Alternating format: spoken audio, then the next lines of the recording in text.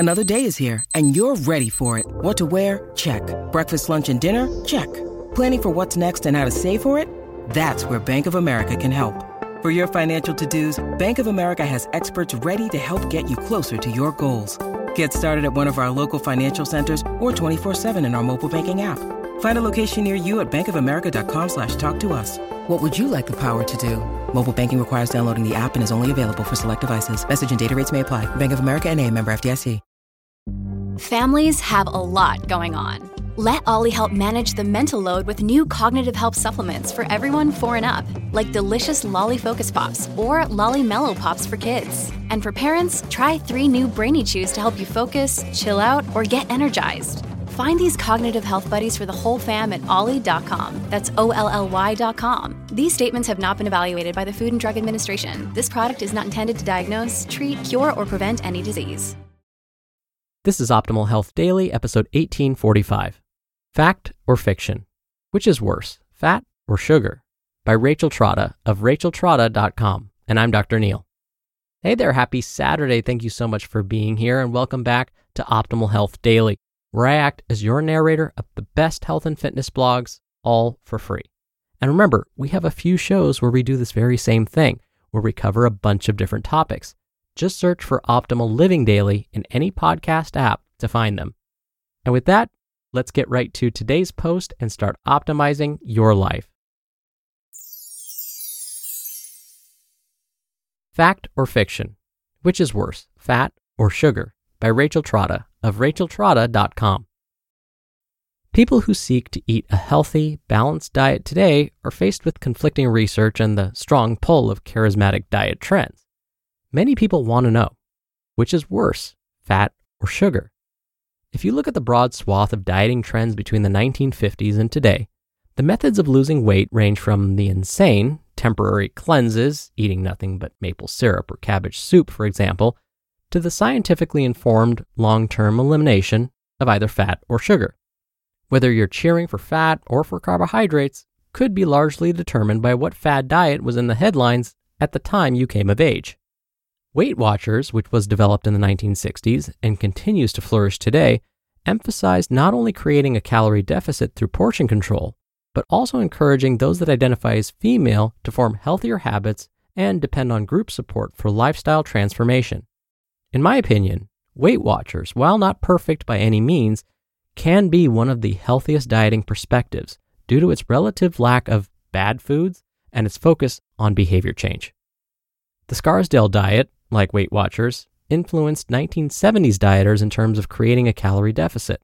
However, the Scarsdale diet created an extreme calorie restriction, often limiting intake to an unsustainable 1,000 calories a day. Jenny Craig dominated the 1980s with portion control and high fiber options. Its success was due largely in part to its pre-prepared, pre-portioned meals that reduced choice more than it eliminated specific food groups. We face at least 200 food choices a day, and Jenny Craig helped to simplify decision-making in favor of smaller portions and balanced meals. The low-calorie zone diet, which promoted a long-term lifestyle, was the reasonable 1990s alternative to short-term extreme cleanses that garnered headlines from Hollywood. The 90s also began to include those that identify as male in dietary marketing strategies and began to focus on heart disease and diabetes as much as figure. However, the 90s also had the misfortune of popularizing the heroin chic appearance characterized by extreme thinness. During the early 2000s, the Atkins and South Beach diets struggled for supremacy with opposite approaches.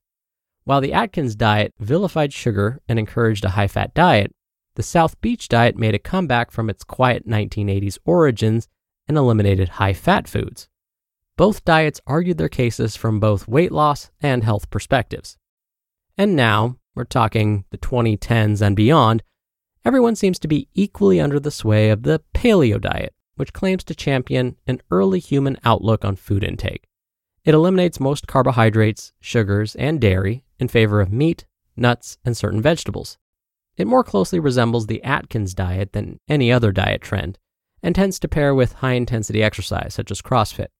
For those that identify as female, strong is the new skinny is the cultural trademark of the paleo diet and the intersection of femininity with heavy weightlifting.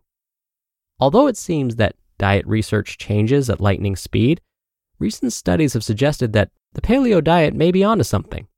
In fact, sugar, whether in the form of added sugar or carbohydrates, may be the culprit for more than just diabetes.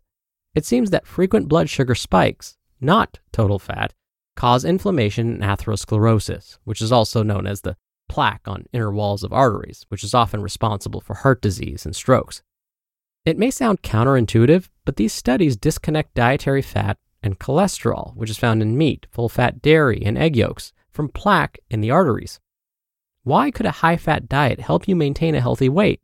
Why is fat so magical that millions of people have embraced the paleo diet or something close to it? The bottom line about fat is that a diet with sufficient fat is more satisfying, physically and mentally.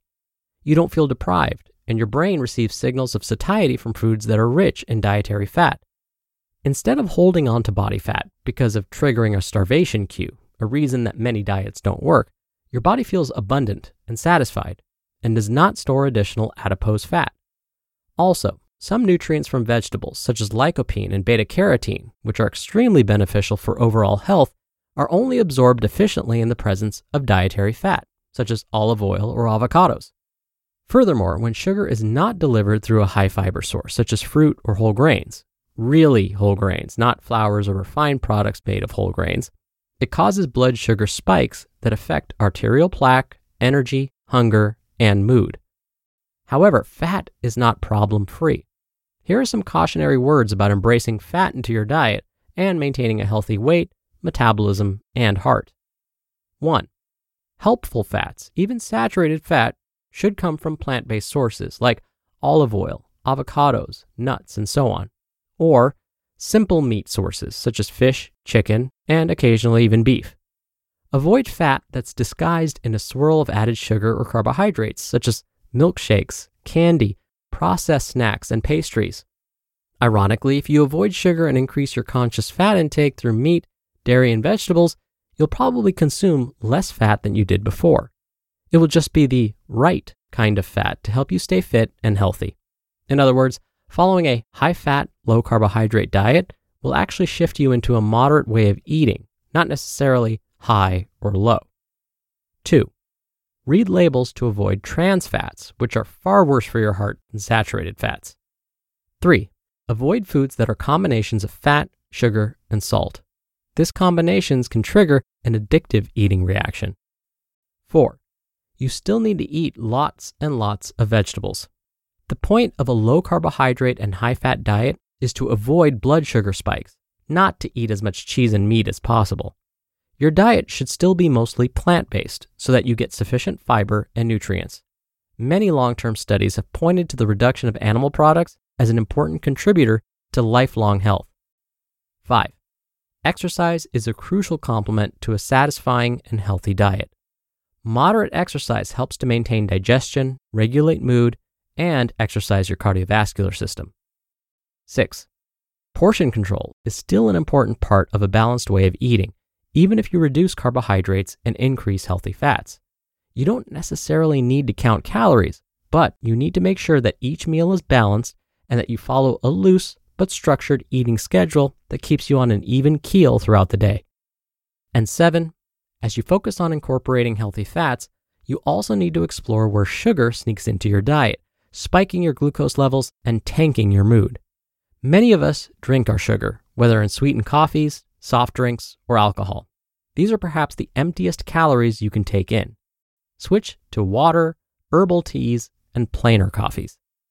And finally, a few disclaimers about dieting in general. Fad dieting is a uniquely American and recent pastime. Dieting becomes an issue when there is a surplus of accessible, rich foods.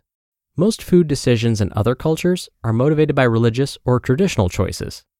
Also, let's agree that obesity is a marker of poor health, not a cause of poor health, although it can contribute to many biomechanical issues such as knee, back, and hip problems. Although I frequently use the word diet in this post, I truly believe in avoiding diets and sticking to a healthy lifestyle that's manageable, sustainable, and long-term. There are no good or bad foods, and no foods are morally wrong. And finally, it's important to acknowledge that genetics play a significant role in how much and where people store fat. You just listened to the post titled Fact or Fiction? Which is worse, fat or sugar? By Rachel Trotta of racheltrotta.com. When you're hiring, it feels amazing to finally close out a job search. But what if you could get rid of the search and just match? You can with Indeed.